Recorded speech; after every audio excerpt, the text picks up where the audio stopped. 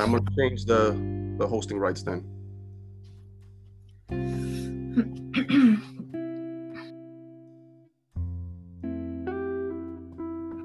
Are we good to go on Facebook? Yep, I'm about to do it right now.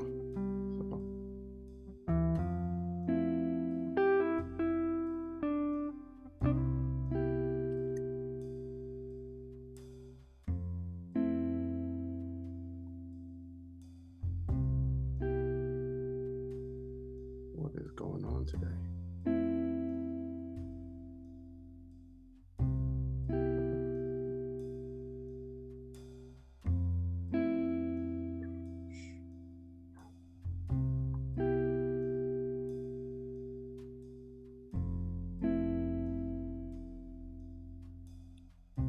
Okay, it's going on Facebook right now.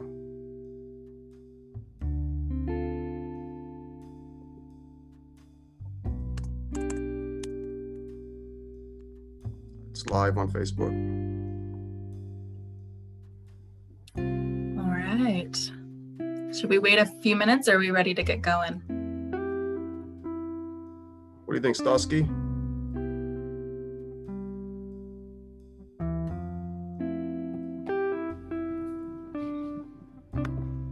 Stosky, you ready?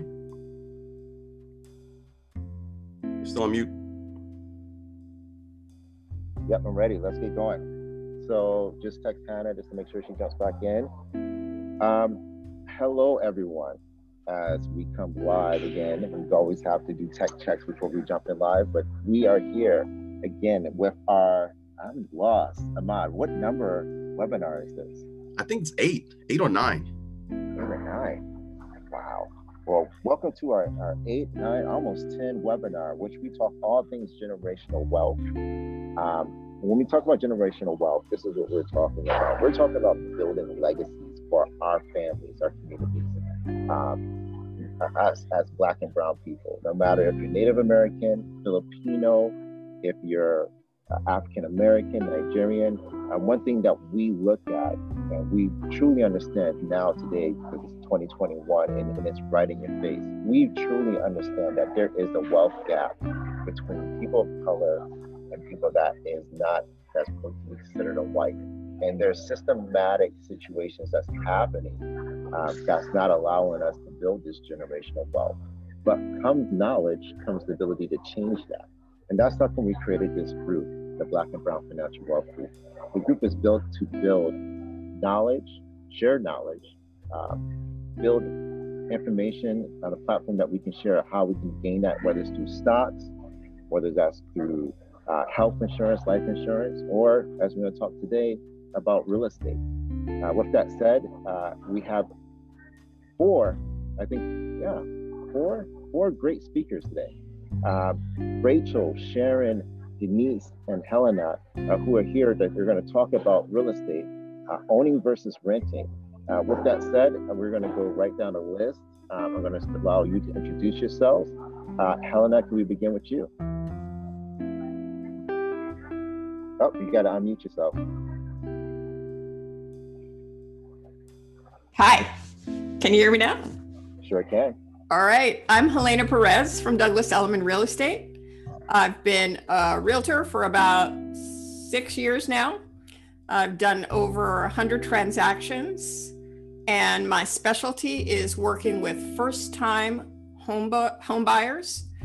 Part of my mission this year is to get 60 renters on the path to home ownership, because I was one not that long ago, and my mom was one not that long ago too.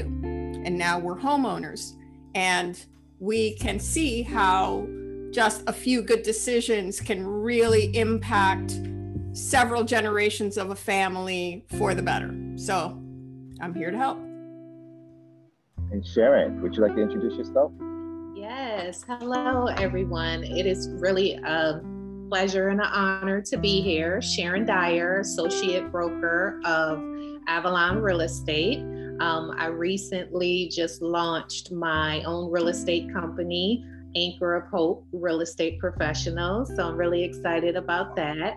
I've been licensed for 6 years, and I think I really fell in love with real estate 15 years ago when someone prompted me to purchase a home, and I just never thought it was possible. I didn't think I could do it. And, I went for it, I did it, and it was the best decision that I had ever done. And I went on to purchase 3 more properties, and I just think it's an amazing investment. So. Awesome. Rachel, would you like to introduce yourself?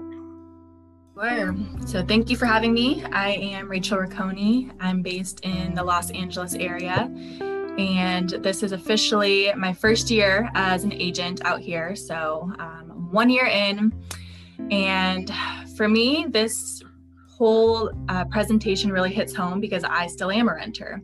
So it's my goal to be able to move into home ownership. And, every month that, the first of the month comes around, I'm just like, why am I paying somebody else's mortgage? So going through this, I think it's just helpful to kind of visualize what it is as a renter, how much money you're actually just kind of throwing away rather than investing in yourself and building that wealth. We also have one more person, Denise. Would you like to introduce yourself? Hi, can you hear me? I'm Denise. Hi, Denise. Give us a little bit of background. Who are you? So basically, I'm sorry my picture isn't coming through. I have a new laptop and I can't figure it out at the moment. But yes, I've been in the business for a long time, over 20 years. My philosophy when I deal with homeowners is that I like to educate them on the lending process. A lot of first-time buyers, of course, want the big, beautiful home on the west side, but a lot of times they can't afford to do that. So I'm like, hey, it's your first home. Let's just get you in the home. And then I really try to explain the process of what it takes to get into a home financially. Just because you can pay higher rent doesn't necessarily mean that you can afford that mortgage when the lender looks at your paperwork. So I'm really into educating. And like I said, I've owned a number of homes in my life. I have flipped homes, I have done wholesaling, so I've done a broad spectrum of things in the real estate market. Awesome. So let's jump right into this. I see that you have a presentation, and the immediate question I'm going to ask, since this is the Black and Brown Financial Wealth Group, is we posted, this is our second webinar about real estate. And during that time, we learned that more than not, people that are Black and Brown tend not to purchase their home. And we want to dive into that, like, why is it a thing of fear or a thing of, is this equity? This seems more of time management than something that is equity and anything else. Why is there a pushback for a fear within our Black and Brown communities of why owning is something that's not talked about more in a family household? Well, I'll jump right in. In my household, I grew up in New York City, and New York City is not really a culture of ownership. It's a culture of apartment dwelling. The prices in New York, because real estate is so limited, are prohibitive. And so there are people who own homes, clearly, but it's more in the outlier areas. And because I spent most of my formative, young adulthood in Manhattan, it just didn't seem realistic. But it's also something where it's a very abstract concept, owning a home, if you've never owned one before, or if you don't see it in your family, you kind of tend to do what your family has done before. And so it becomes a bit of a cycle. That's very true. I mean, I would love to jump in and just share my experience. Growing up, I didn't have any, my mom or my dad didn't own homes. So it wasn't something that was talked about in my family. It wasn't something that, as I became older, that I was encouraged to do. So, at 25, when someone outside of my family encouraged me to do it, it was mind boggling. It was like, wow, but I felt excited because I was like, I would actually be the first person in my immediate family to own a home. I mean, my granddad owned a home that he had for over 30 years, but that was the only person that I knew in my family that had owned a home. So I think that's how I would answer that question. It just, a lot of times it's just not something that, you know, you grow up seeing in your Black family.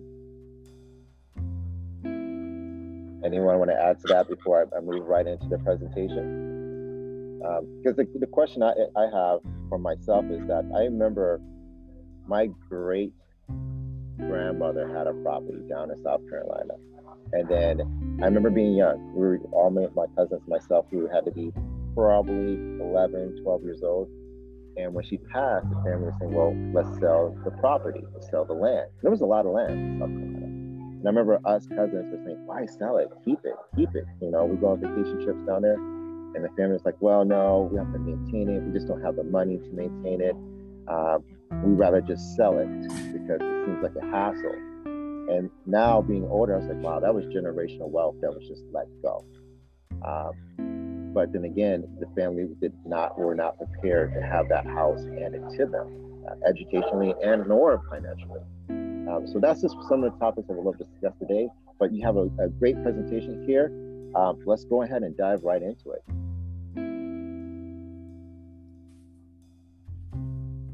So I will introduce the slides and then I'll let everyone jump in and kind of speak to it a little bit more.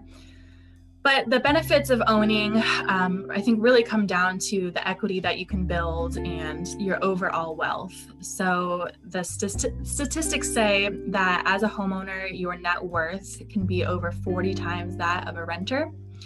And the average equity built last year as a homeowner was $17,000. So the way the market is right now, things are selling like crazy. It is definitely a seller's market. And if you have a home to sell, you're in a very good place because there's 30 people that want your home. So that alone is, you know, appreciating properties like crazy. If you just own a home and maintain it well, then you'll really have that equity to dive into. There's tax incentives that you can write off. You can deduct your mortgage interest and property taxes. And one thing I think a lot of people don't consider as a renter is your monthly payment is not fixed. So your landlord can decide up to whatever your rent control is to raise your rent each month. Where if you have a 15 or 30-year mortgage, you know what you'll pay for the next 30 years, unless you refinance and get a lower interest rate, things like that. Your cost each month is relatively the same. Anyone want to jump in on that?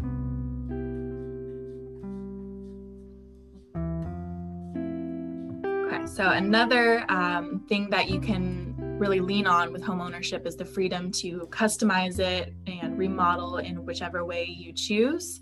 So as renters, we're limited to, you know, maybe adding some paint that you'll have to paint back at some point. The structure is pretty much what it is. You can't knock down a wall unless you have a, you know, very forgiving landlord. And then you can leverage the equity in your home. So we can dive into this a bit more, but once you do have that equity, you can pull money out in a home equity loan or line of credit. And the key here is to use it responsibly. There's a lot of people that pull money out of their homes and then go buy a boat or a car, which is a depreciating asset. So really what you should be doing here is setting yourself up for success, maybe investing in another property. So, you know, pulling money out from one home and adding it into an investment property where you get that cash flow and it allows you to continue building more equity. Yeah, I want to just jump in here with what Rachel was saying, and I completely agree. I was able to buy a condo when I was in my 20s, and then I was able to leverage that and buy a 4-unit building in Inglewood. So I think that that's a great strategy to have in terms of leveraging your, you know, whatever your current home is, taking the money out and buying another home. So I think that's a great strategy. So it's that additional revenue opportunity for families to have. Yes, exactly. You can take your money out, put in down payment, and then, like you said, you'll generate income from. Hopefully, you'll buy units. You know, if you're buying investment properties, I like the fact that if somebody moves out, you're still collecting rent versus a single family. So I definitely love the, get your primary home first, and then buy units. Typically, that's how people operate, unless you're, have a different strategy and you're okay with, buying units first. That would be the best strategy, obviously. Then you can take that money and help build more equity and more money to buy your primary home. But a lot of people like to buy their primary first and then get into investment. As a side note here, this is actually one reason that we saw the housing market crash in the 2008 era, is because people were borrowing too much money against their homes.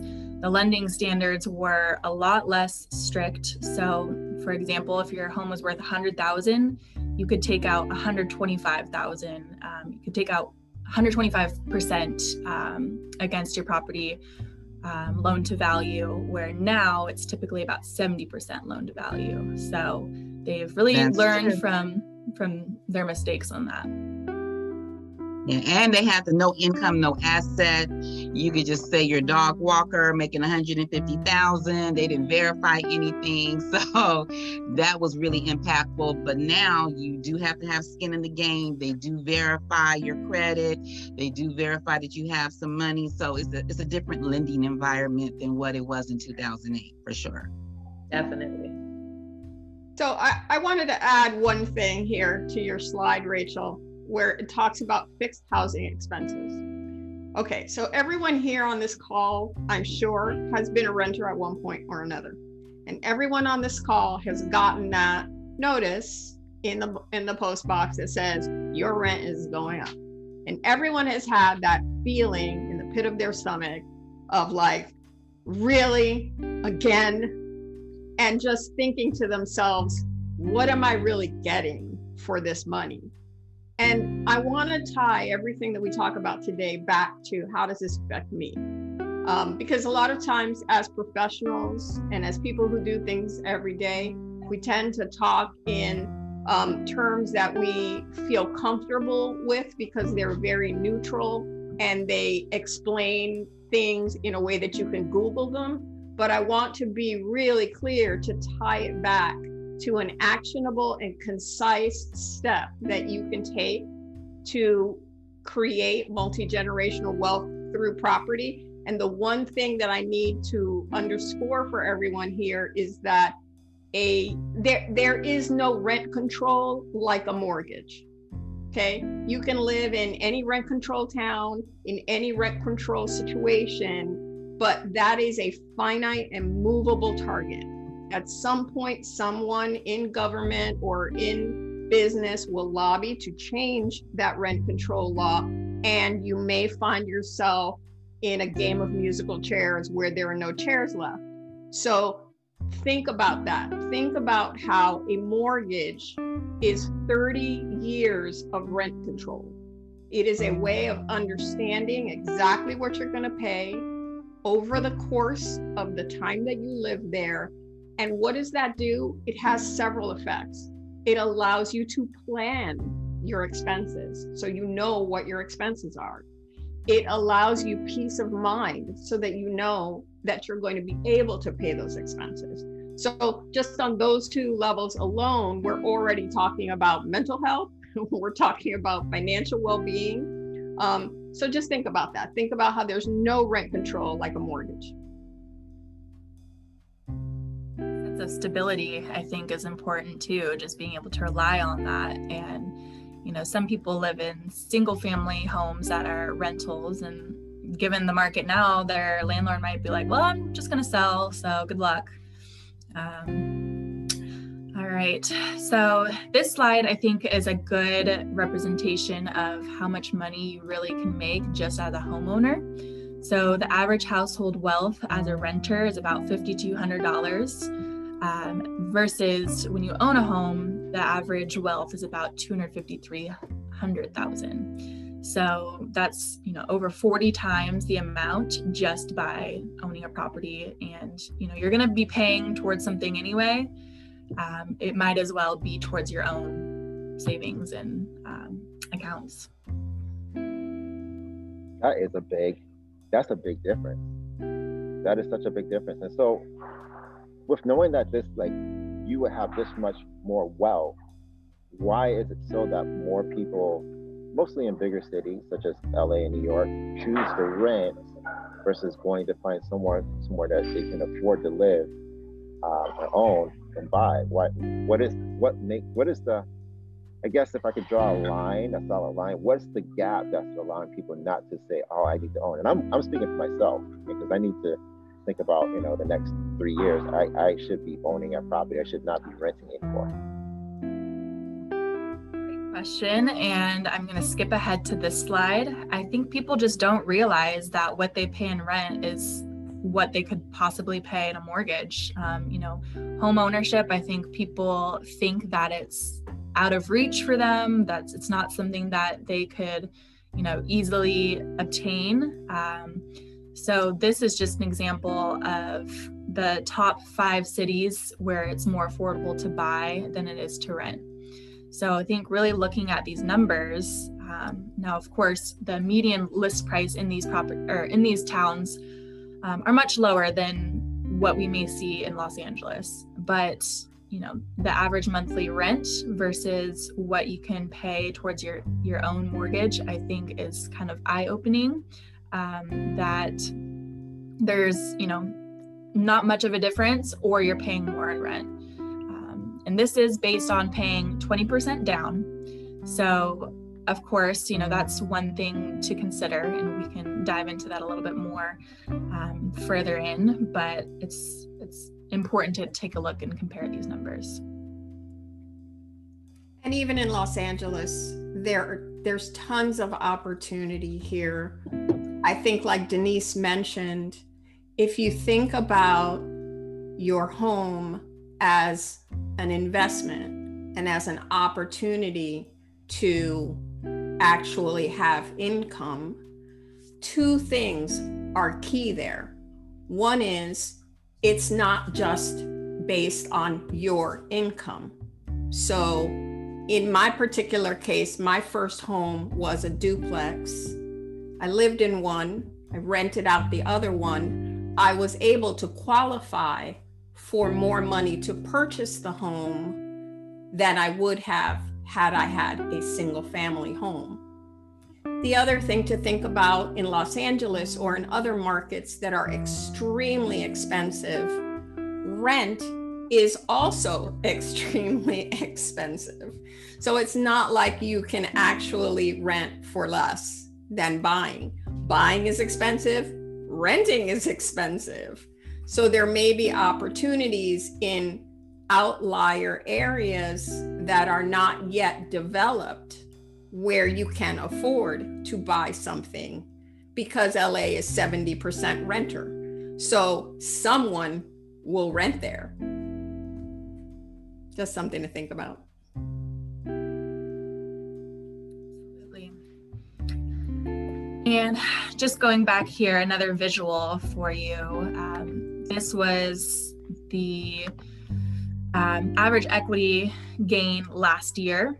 So, in the more expensive states, more equity was gained. So in California, $34,000 in equity was gained last year. The green is over 30,000. You have the dark blue is 20 to 30,000. This kind of medium blue, 10 to 20, and this light blue, 0 to 10,000. And red is 0. So nowhere here. People making money. So interesting to see there. Definitely.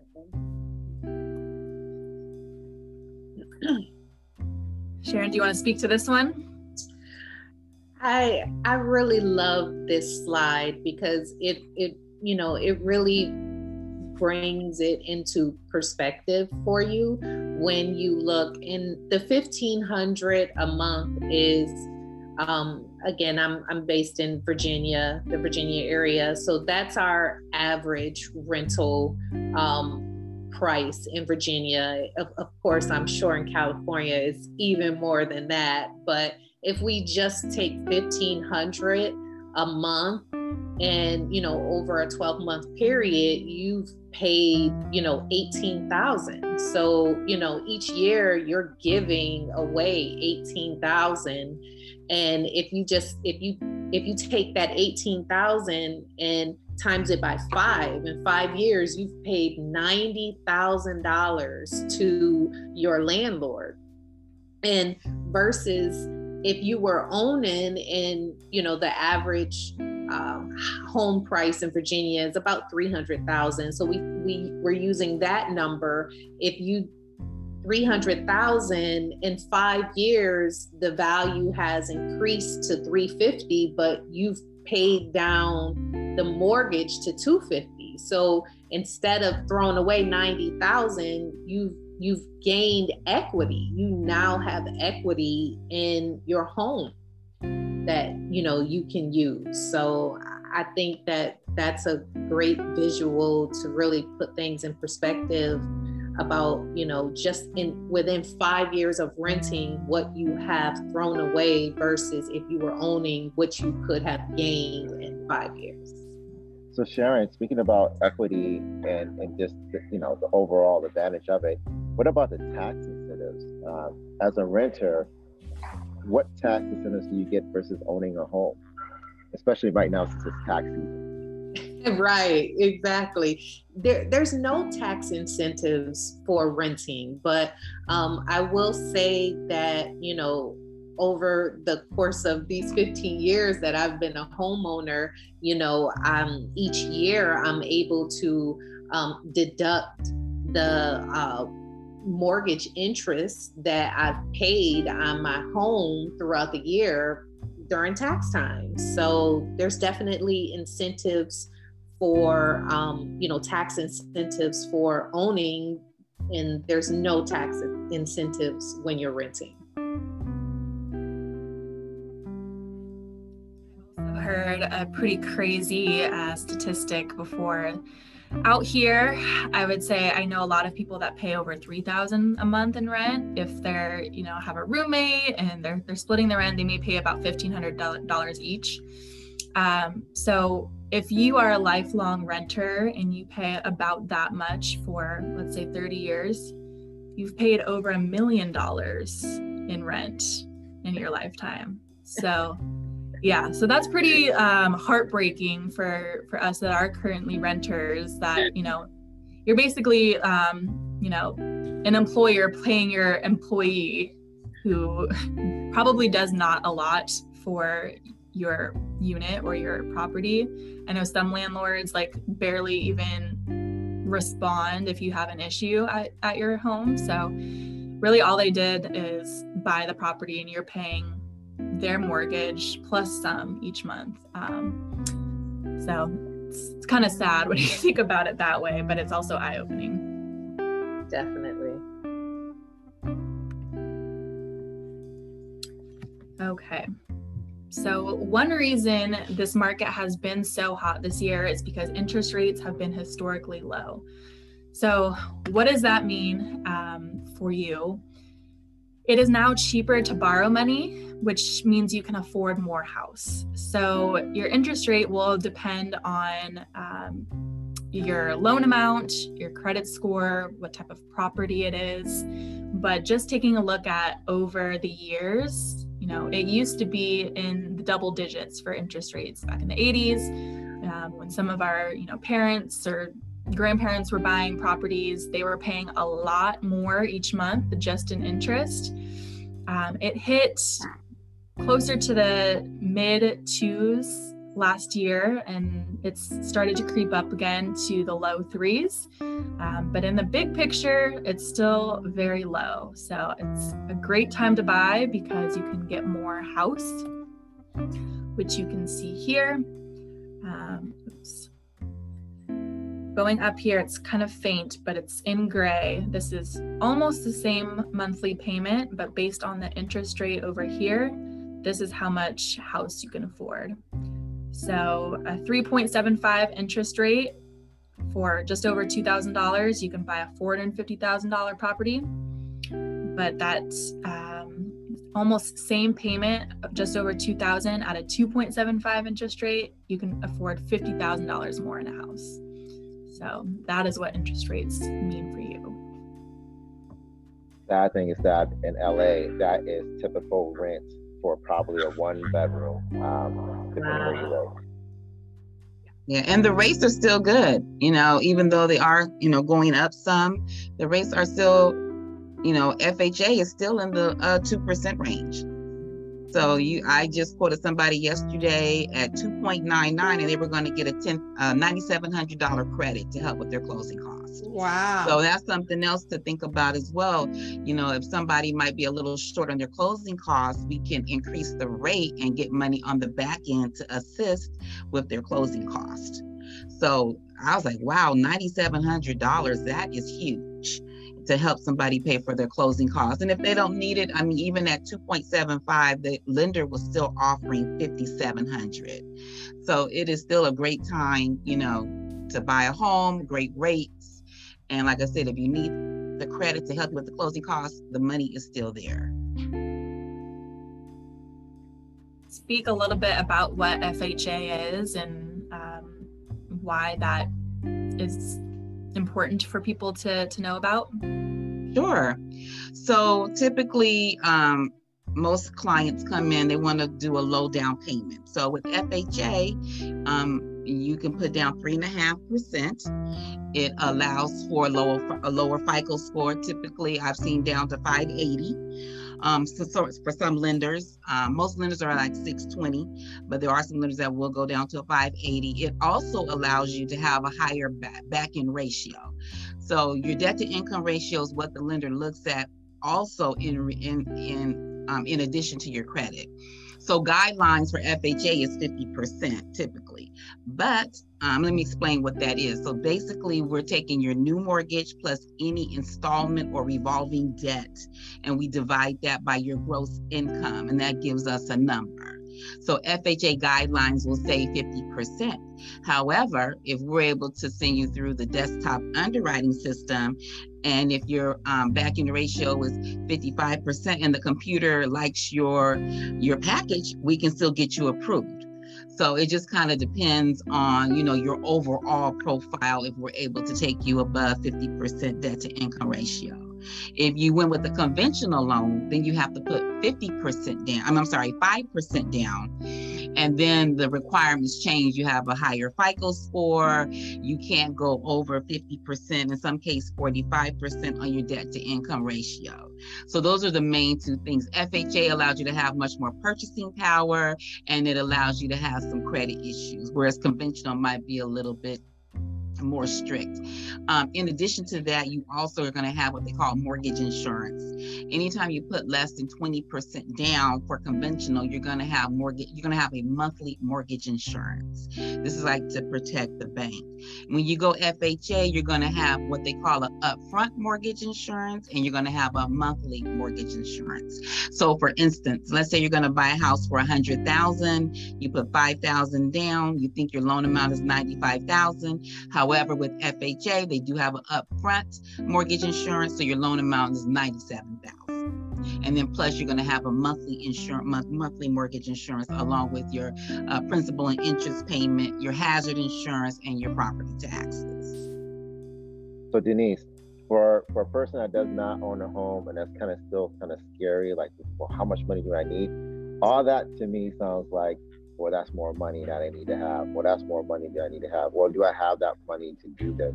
And how do that's when the fear starts kicking in. Do I have enough money to be able to do this? Plus maintain the house if something happens, if the water heater goes down or whatever. For the average person, how can you communicate that this is not something that you should be afraid of? This is something that can be done as long as you follow certain steps, if that makes sense.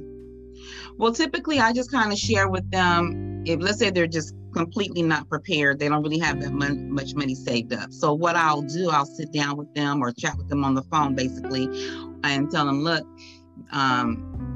you want to buy a $400,000 home. This is what it's going to take for the down payment. This is what it's going to take for the closing costs to get into the property. Now, we have several ways to help you get into the property. Like I said, with lender credit, or you can get gift money, or you can have the seller. I mean, in this kind of market, it might be tough with the sellers because it's so competitive. So I kind of share with them what it's going to take and what kind of credit they're going to need.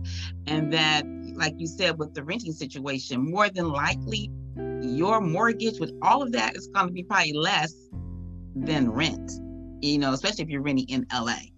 Your rent might be $3,000, $3,500, but if you move out a little bit, your payment can be, $2,000, $2,200. So it's really a savings. You kind of share that with them. Plus, you have the tax benefit. So you can claim more and get more money back. So although it might be a little scary, I just try to, reassure them that the overall picture is a better situation than renting, and that they would really see the benefits of that. When I first bought my condo, I was staying at home no more shopping at Nordstrom's. I had to stay home, But after the first year, it was nothing to make that $1,100 payment. And you'll see as time goes by, that payment becomes nothing. You're like, oh, this is nothing. So you just try to reassure them and educate them, like, this is a much better strategy than paying rent, because rent's going to keep going up, as Helena says. But for the most part, your mortgage is going to stay the same. Your property taxes might go up, your hazard insurance might go up, but overall, your principal and interest payment is, because it's normally going to be fixed for 30 years, that's not going up. Yeah, if I could just add one thing that is so liberating is just find out. Because I have so many clients, and honestly, I was one who felt, I'll never really be able to do that. That's beyond my capacity. Or, oh, I have too much debt. Or, oh, I'll never be able to get that down payment together. And it literally took me 5 years to ask someone. And when I asked someone, it turns out that not only could I do it, but I could do it that week. And they gave me some ideas of steps that I could take to qualify for even more money than I thought I could.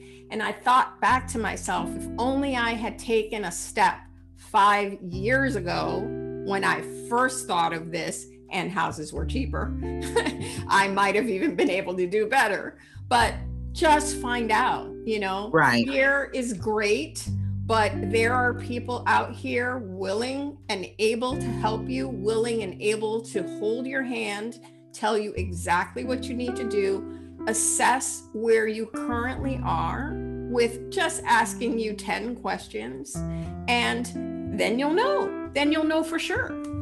And then you can put a game plan in place on how to accomplish what you want to do. You'll like Helena said, yes,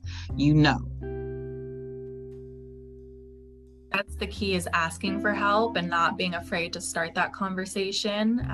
I think a lot of times, maybe we're embarrassed that we don't have as much money as we think that we should have, or we see everyone flaunting on Instagram that they got all this and we don't have all that. But, there's always a way to meet our goals.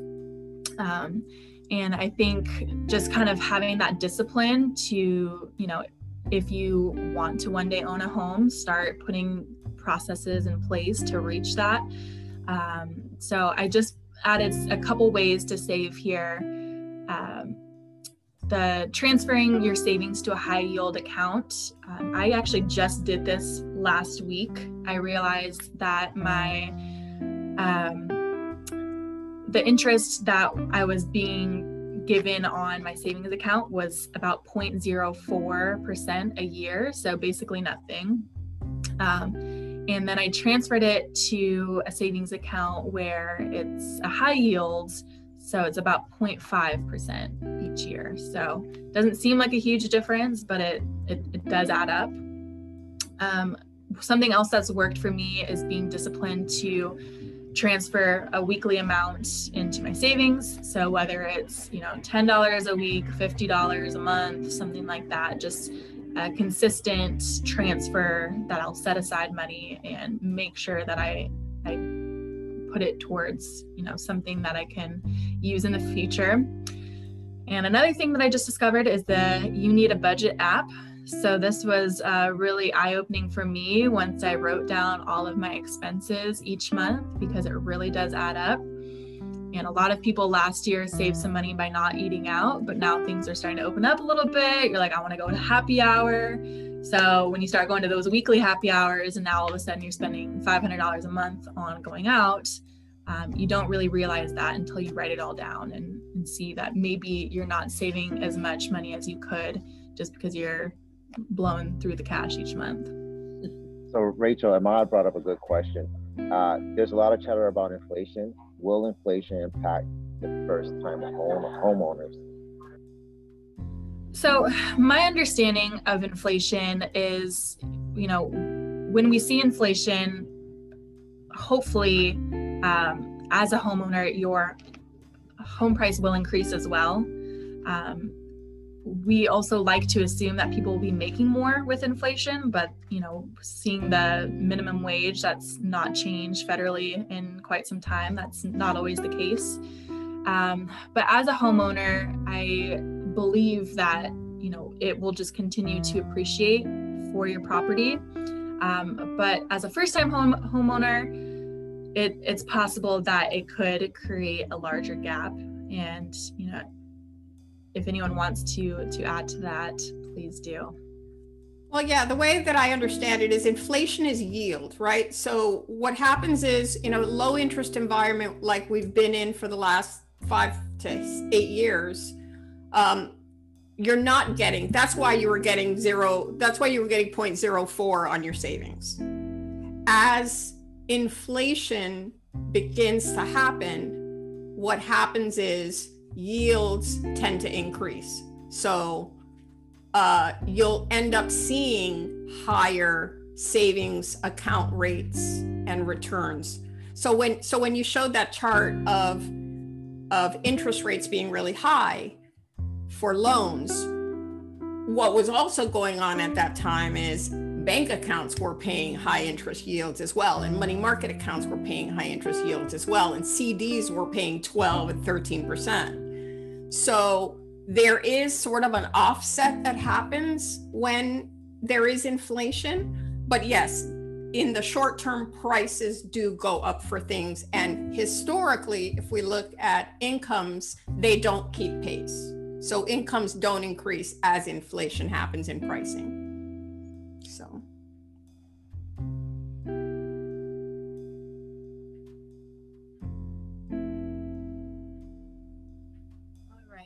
So I think one thing that people don't realize when they start, their home search, and this is kind of what we touched on already, is speaking with a lender so you can run those numbers and determine not only what you can qualify for, but what you're comfortable paying each month. So, just because you qualify for $500,000 doesn't mean you necessarily only need to look at properties that are $500,000. Especially in the market that we're in, things are going crazy over asking price. So if you're only looking at properties that are within your max range, you may get outbid pretty quickly. And this is also important to have once you start making offers, because it shows the seller that you're serious, you're qualified, you're ready to go if they do accept your offer. And you'll have kind of that peace of mind to know what range you should be looking at. Everybody likes to look at Zillow, but when it comes to, actually getting out there and starting to look at properties, you don't want to waste your time. You don't want to waste, the seller's time. So make sure that you actually do your due diligence and get this taken care of. And your lender will be able to kind of guide you in the right direction if maybe you can't qualify for as much as you thought you could, because your credit score is not where it needs to be, or your debt to income ratio is too high. They can really pinpoint what you need to do to get you where you need to be. And this is what I typically see that's required for pre-approval. Just so you're aware, you'll need to send in your ID, tax returns, 2 months of bank statements, recent pay stubs, asset statement. And with your credit check, they'll really take a look at utilization. If you have 5 credit cards and they're all at 90% utilization, it's probably important to get those down closer to 30% or under prior to moving forward. And Denise knows more about this than I do. Yes, I just wanted to interject that typically if you're working at a W-2 job, we don't need your tax returns. We can definitely just go by your last 2 W-2s. We only tend to get your tax returns if you're self-employed, and you do have to have 2 years tax returns if that's the case. So I wanted to bring that to your attention. So yeah, tax returns aren't necessarily necessary if you have a W-2 job. Bank statements the same with FHA. They don't, just so you can know the difference, for FHA, they don't require any reserves. If you do a conventional loan, they want 2 months reserve. So after you have your down payment and your closing costs, they want to see that you have 2 months of payment left over in your bank. So if your payment is $2,500, which includes taxes and insurance, then they're going to want to see $5,000 in the bank after you pay your down payment and closing costs. So that's just the difference between conventional and FHA. FHA, they don't require that. So you don't have to have as much money. So, and also one of the things that I do when I speak to my clients, especially if they're first-time buyers, I try to find out where they are comfortable, because you want to know, like she said, maybe they're buying, maybe they're qualified for 500 or 600, but because the market is so competitive, they might have to buy, come in at 400 and bid up a little bit in order to get the property. And then you also want to know that they are going to be comfortable with the payment, because mentally they've been paying this rent, and so they're only going to typically want to go up a little bit more. But sometimes you do have to say, hey, if you want this kind of home, this is what it's going to take. And the bank is not going to let you qualify, get you into something you don't qualify for. If anything, they're going to be more conservative, especially after the 2008 crash, where we could do all those crazy loans and whatnot. They are definitely a lot more conservative. So that brings us into buying a starter home, because one thing that we had talked about yesterday when we were going through this is a lot of times, your starter home might not be very Instagrammable, but it's yours. And the goal is to just get you out of the rental market and start building that equity. So I think the key here is, not buying the nicest house on the block, because if you are, surrounded by other not so nice homes, that brings the value of your home down. But if you buy, a property that maybe needs some work in a really nice neighborhood, but, surrounded by great homes, don't pay attention to the orange carpets and, the blue paint inside. Those are all fixable. Things that are cosmetic can be easily fixed, and then you really put in that sweat equity.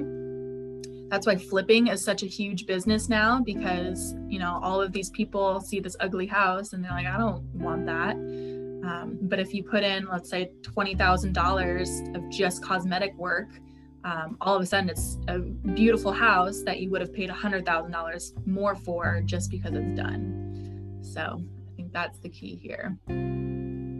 Yes, I completely agree. And then also with the starter home, you try to tell people, most people, at least in California, they tend to buy a home every 5 to 7 years. So this is just getting you into the market, let you, build some equity, and then you can either take it out and buy investment, or you can trade up and get into a nicer home. So don't let that deter you from buying a home if you can't, be in the best neighborhood and, and have your beautiful dream home. Right. And why not put that equity in your own pocket? Because again, with the flipping market, there's so many people who are extracting capital from a commodity and then charging you back for it. So basically, why wouldn't you want to do that for yourself? Like, wouldn't you want to buy a house, hire someone to fix it, and then it's worth more. And now all of a sudden you spend 10 to get 50. Right. That's your equity now. Yes. That is true. I've even seen working with buyers, you know, I always look into the history, the purchase history of the property. And there's one I saw pretty recently where the sellers bought it last year. I think it was less than 12 months ago. And they ended up getting over $100,000 more for their property, and it was in the exact same condition as they bought it in. So Wow. just how crazy the market is, how quickly things are appreciating. Great for those sellers, because they really just, you know, paid a year's rent and then cashed out on $100,000.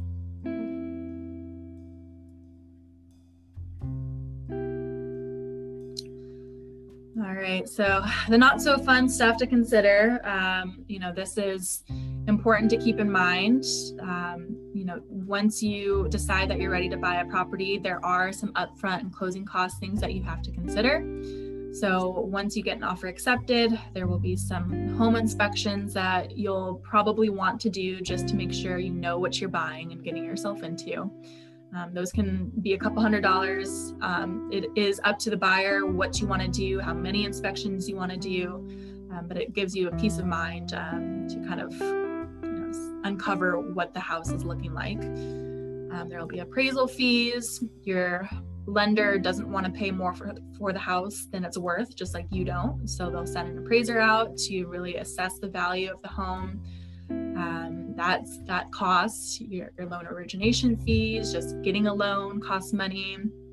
You can pay down fees, pay down points to get a lower interest rate, and then there's title fees and insurance. So typically, I think it depends on the purchase price in the area, but you can expect to pay somewhere between 1% and 5% of the loan amount in closing costs. And again, that depends on where you are and how much your loan is, but it's just another thing to consider. You'll need a little bit of a cushion there to cover these costs. So quick question, what is the benefits of escrow? Are there any drawbacks?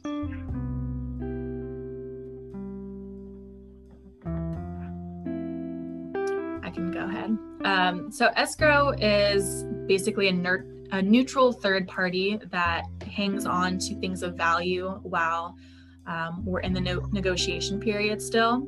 So typically 3 days after an accepted offer, you'll have to provide your initial deposit or earnest money deposit. Sharon and I were talking last night. In California, it's typically 3% of the purchase price, but in Virginia, it's much different. So that was, you know, pretty shocking to me that you can put as little as $500 down as your initial deposit. But we're still negotiating once we're in escrow. So they, you know, hold on to these funds and don't release it to the seller until closing, unless otherwise written into the contract. But they basically just hold these documents, and then they can also, you know, facilitate documents getting signed and make sure that everything runs smoothly in between. Escrow is basically there. Escrow is basically there to protect the buyer and the seller. So they're going to watch out for the seller and make sure the earnest money deposit is in and all the corresponding documents, and the same thing for the buyer. It's a way for the buyer to be protected as well.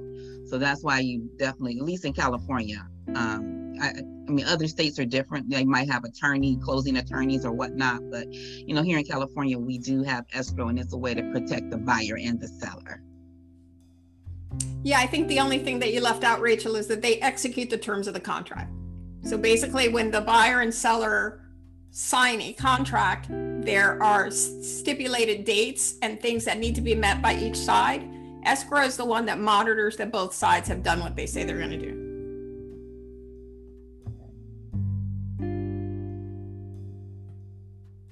All right, another fun thing to think about is property taxes. So, you know, this is something that also led to the crash, is people didn't account for their property taxes. They're typically due twice a year, but I think the safe way to do it is pay it with your mortgage each month. So your monthly mortgage is also known as PITI or PITI. It's your principal, interest, taxes, and insurance. And each city has their own tax rate. So in LA, property taxes are about 1.25% of the purchase price. And it's just important that these are paid because, you know, delinquent taxes can lead to a lien on your title. If you don't pay that, then, you know, they can foreclose on you. Just, you know, you want to make sure that everything's in order. So I think the best way to go about it is have it paid each month.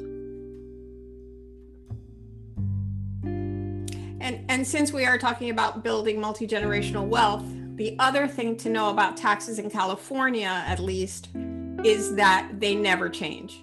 So you are always going to pay taxes based on your purchase price. So how that works to help you create wealth is if you buy your house for $100,000 and your taxes are $1,000, and your house 5 years from now is worth $500,000, your taxes are still going to be $1,000. And that was Prop 13. So it's possible that Prop 13 will be overturned. It's not likely in the short term. So this is a way that, again, you capitalize on home ownership by the increase in value is not proportional to the increase in costs. So. Sharon, is that similar in Virginia? I just want to make sure that, you know, this is specifically for those who are living in California. That's just California. But for Virginia, and if you live in another state like New York, it might be different. But I want to see, Sharon, is it similar in Virginia? Well, in Virginia, the tax rate, it differs per city. So Virginia Beach has a different tax rate than Portsmouth or Norfolk. So that can vary versus state. And it is different. When the city assesses your home each year and the value increases, your tax rate increases. Okay. Yeah, that's how it is in Virginia. That's how it is in Texas as well. Yeah, that's interesting because I've driven through, you know, let's say Malibu, where homes are $15 million if they're new, and then, you know, there's a home that's been there since the 50s right next door. Their neighbor's probably paying $200,000 in taxes when they're paying like $2,000 in taxes. So It's pretty crazy that it can, you know, differ that much. And that's if it stayed in the family, if it hasn't been sold in 50 or 60 years. Wow, it's amazing. Mm-hmm. All right, so that brings us to the end.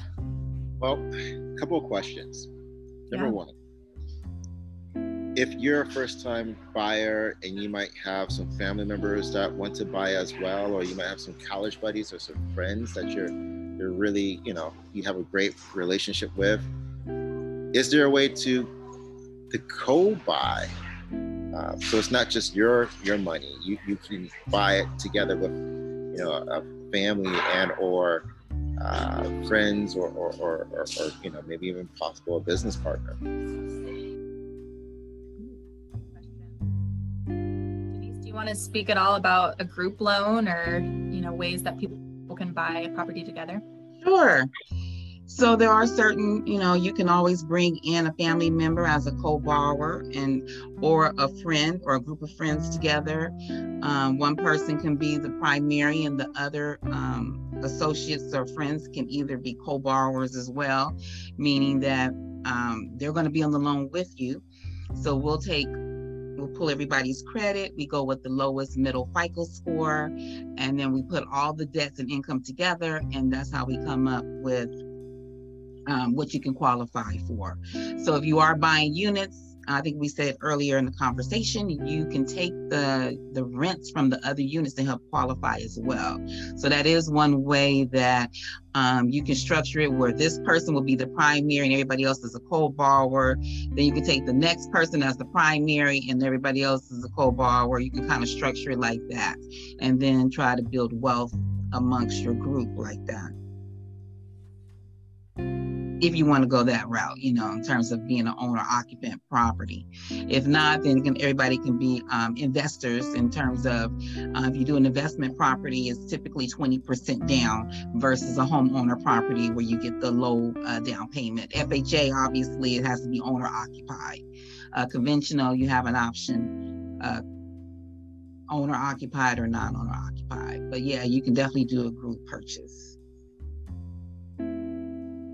This is probably coming directly from, or this is coming indirectly from my cousin Justin, who purchases trailer homes.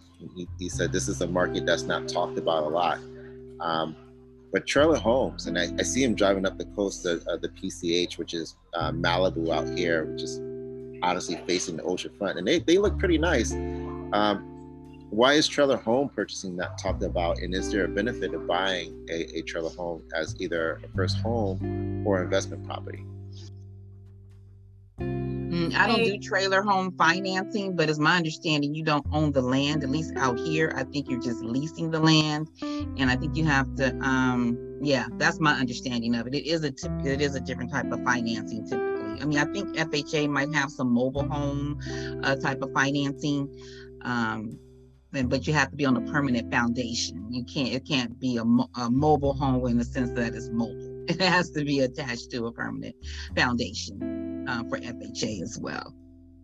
My understanding is typically, you know, you may see a low monthly payment for mobile homes, but then, like she said, there's a land lease that you have to pay to actually just park your home there. So your monthly payment for the property might be $1,000, but then your land lease is $1,200. So it might not be as big of a difference to go that route than a traditional home. But I listen to Bigger Pockets a lot, the podcast, and they're a group of investors. They have different investors coming in to talk about their experience with investing as well. But one of the hosts, his niche is buying mobile home parks. So he, you know, I think mostly on the East Coast, but he goes in and buys these mobile home parks and then collects that land rent from, you know, all of the people that live there. And I'm actually reading one of their books right now. You probably can't see it. Yeah, you can't see it. The book on investing in real estate with no and low money down. So it's written by Brandon Turner. There's a lot of really good information in here on how to use other people's money to buy real estate, how you can lean on other people and get creative with your financing. So I would recommend listening to the Bigger Pockets podcast for anyone who's interested in investing in real estate long term. I agree. I love that podcast. Listen to it all the time, always on their website and their blog. Really good information. What's the podcast one more time so I can post it in the chat? Bigger Pockets.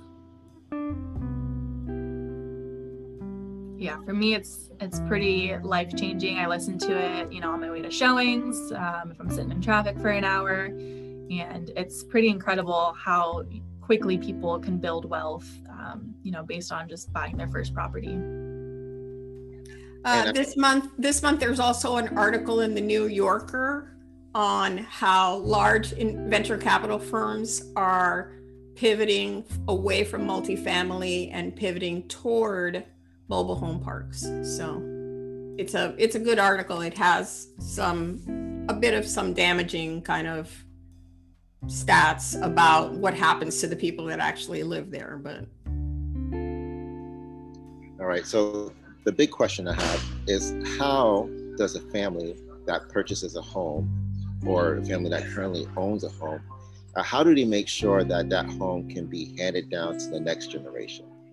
Whether they choose to use the equity into it to purchase more homes, whether they choose to want to try to stay there, how does the current family that's purchasing a home today or tomorrow or owns it now make sure that the next gen has all the resources and or finances to maintain that home? Because I think that's the number one way I see generational wealth loss, is that the youth that comes to ownership of the home is not prepared financially, educationally, etc. .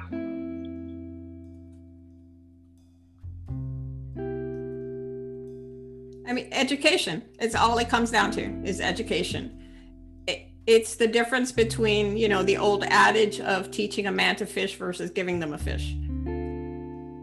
It's what we emphasize. If we emphasize that we want our children and our family members to share in the gains that we've made, then we've got to position them to understand the responsibilities, the benefits, the liabilities, and the care of these assets.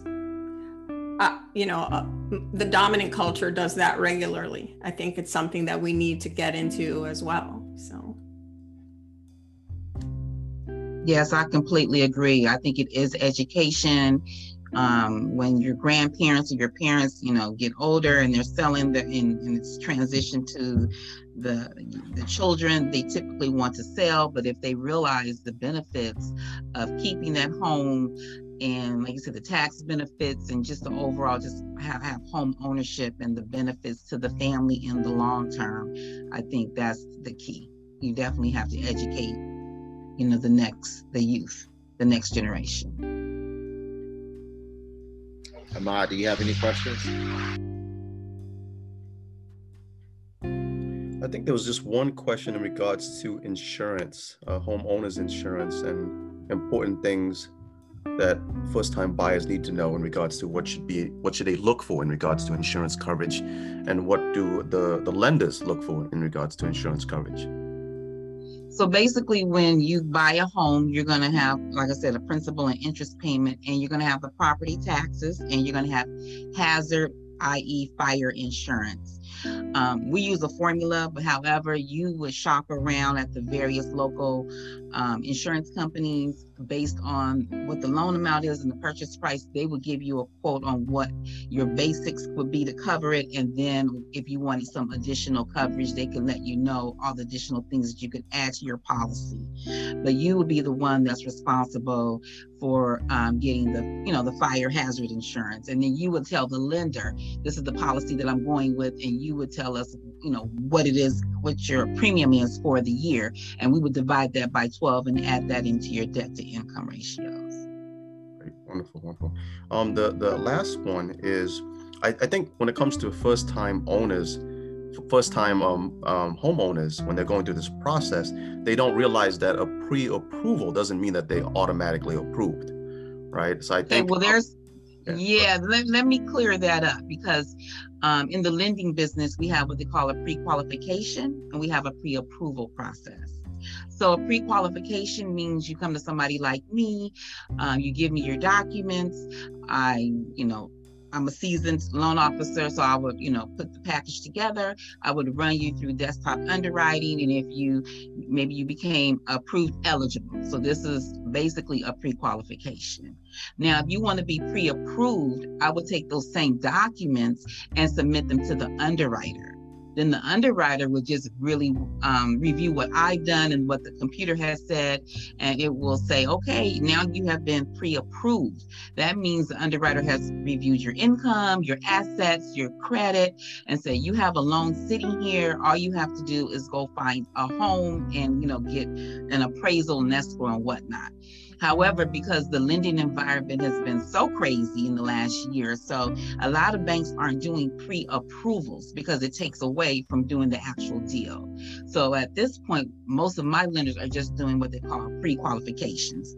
That is a DU approval through the computer system. We're not submitting it to the underwriter. You're going with what we have basically inputted into the system, and it's giving you a pre-qualification letter. Now, can someone have a pre-qualification letter, or it's the language, right? If someone's been pre-approved and they are looking for a home and they end up negotiating to purchase that home, is there still a chance that they still get rejected for the mortgage?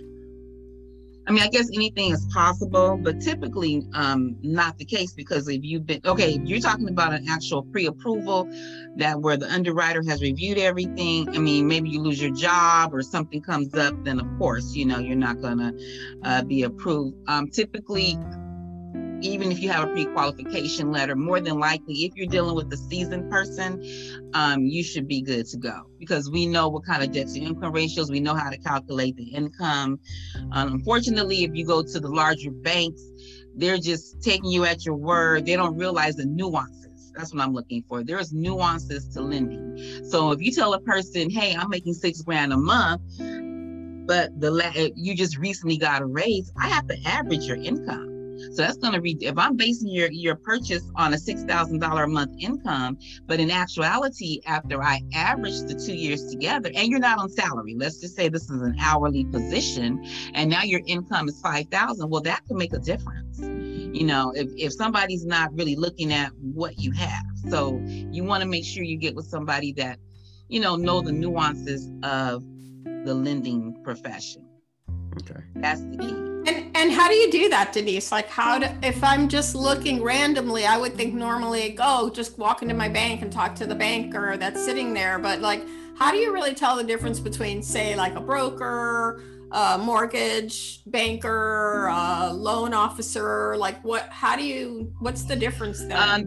I mean, unfortunately, the public is just not aware of the differences, unfortunately, because I've had several deals. I had to come in and let's say they went to Bank of America and the guy just simply wrote down what the client said. And they're like, hey, we're pre-approved for this amount. They get under contract and now B of A is underwriting their file. And they're like, you don't qualify. Right. And that does happen. That's happened a lot. So you want to make sure you get with somebody that knows, okay, I got to average your income. I have to, even though you're making $6,000 a month now, you're really just making $5,000 from the lender perspective. I have to look at student loans a certain way. Sometimes, people don't realize you have to count student loans, even if you're in deferment. That can be another trap for you. So there's like little things and nuances that people are not aware of until they're until they're under contract and they don't qualify. And then the Bank of America is going to like, okay, well, now you got to bring in, 10% down or 20% down. And people simply don't have that. So it kills the deal. Let me say, I have seen that a number of times in my career. So you just want to, unfortunately, it's to me, it's just a disservice to the first time home buyer because they don't know. If they went to Bank of America said, hey, I'm qualified for 500. And then in actuality, they come back, 30 days later and said, no, you're not qualified. So it just, hopefully you have an educated realtor, to tell them, hey, I think you need to go talk to a broker.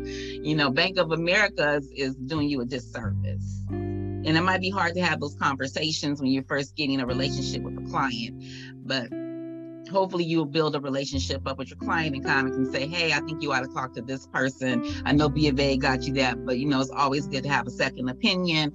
Let's just make sure. I always find that the realtor often have a great relationship with a lender also. So I think it's important to have that relationship with your realtor and ask their recommendations also. Absolutely. Because the realtor doesn't get paid if the deal doesn't close, so they're motivated. Exactly. On our side, at least, we have contingencies that are in place to protect the buyer as well. So if something were to happen with the loan, we typically have a loan contingency that will protect the buyer and their deposit if something were to go wrong, which actually happens a lot these days, especially with hours being cut. Last year at least, maybe people were furloughed. These are all things that are looked at, and the buyer's protected for the most part in escrow in more than one way. So escrow, I think, favors the buyer, and it's easier for the buyer to cancel than it is the seller to cancel. All right, I think we're running out of time, Starsky. We are. Well, Denise, we do not have this presentation. If someone needed to get in contact with you, Ms. Smith, how would they do so? Well, I can give out my number and they can call me. I'm available anytime. My number is 310-947-1665. You can send me a text. I answer all of my calls. I don't work 9 to 5. If you want to call me at 7:30, I answer my phone. I'm available. Can you say that number again, please? 310-947-1665. Thank you. And also your Facebook page. Let's see, it's Denise. What is it? Denise Smith. And it's the mortgage company. Oh, the mortgage company is Cal Mortgage. Awesome. Well, thank you, ladies. Thank you for everyone that joined in today.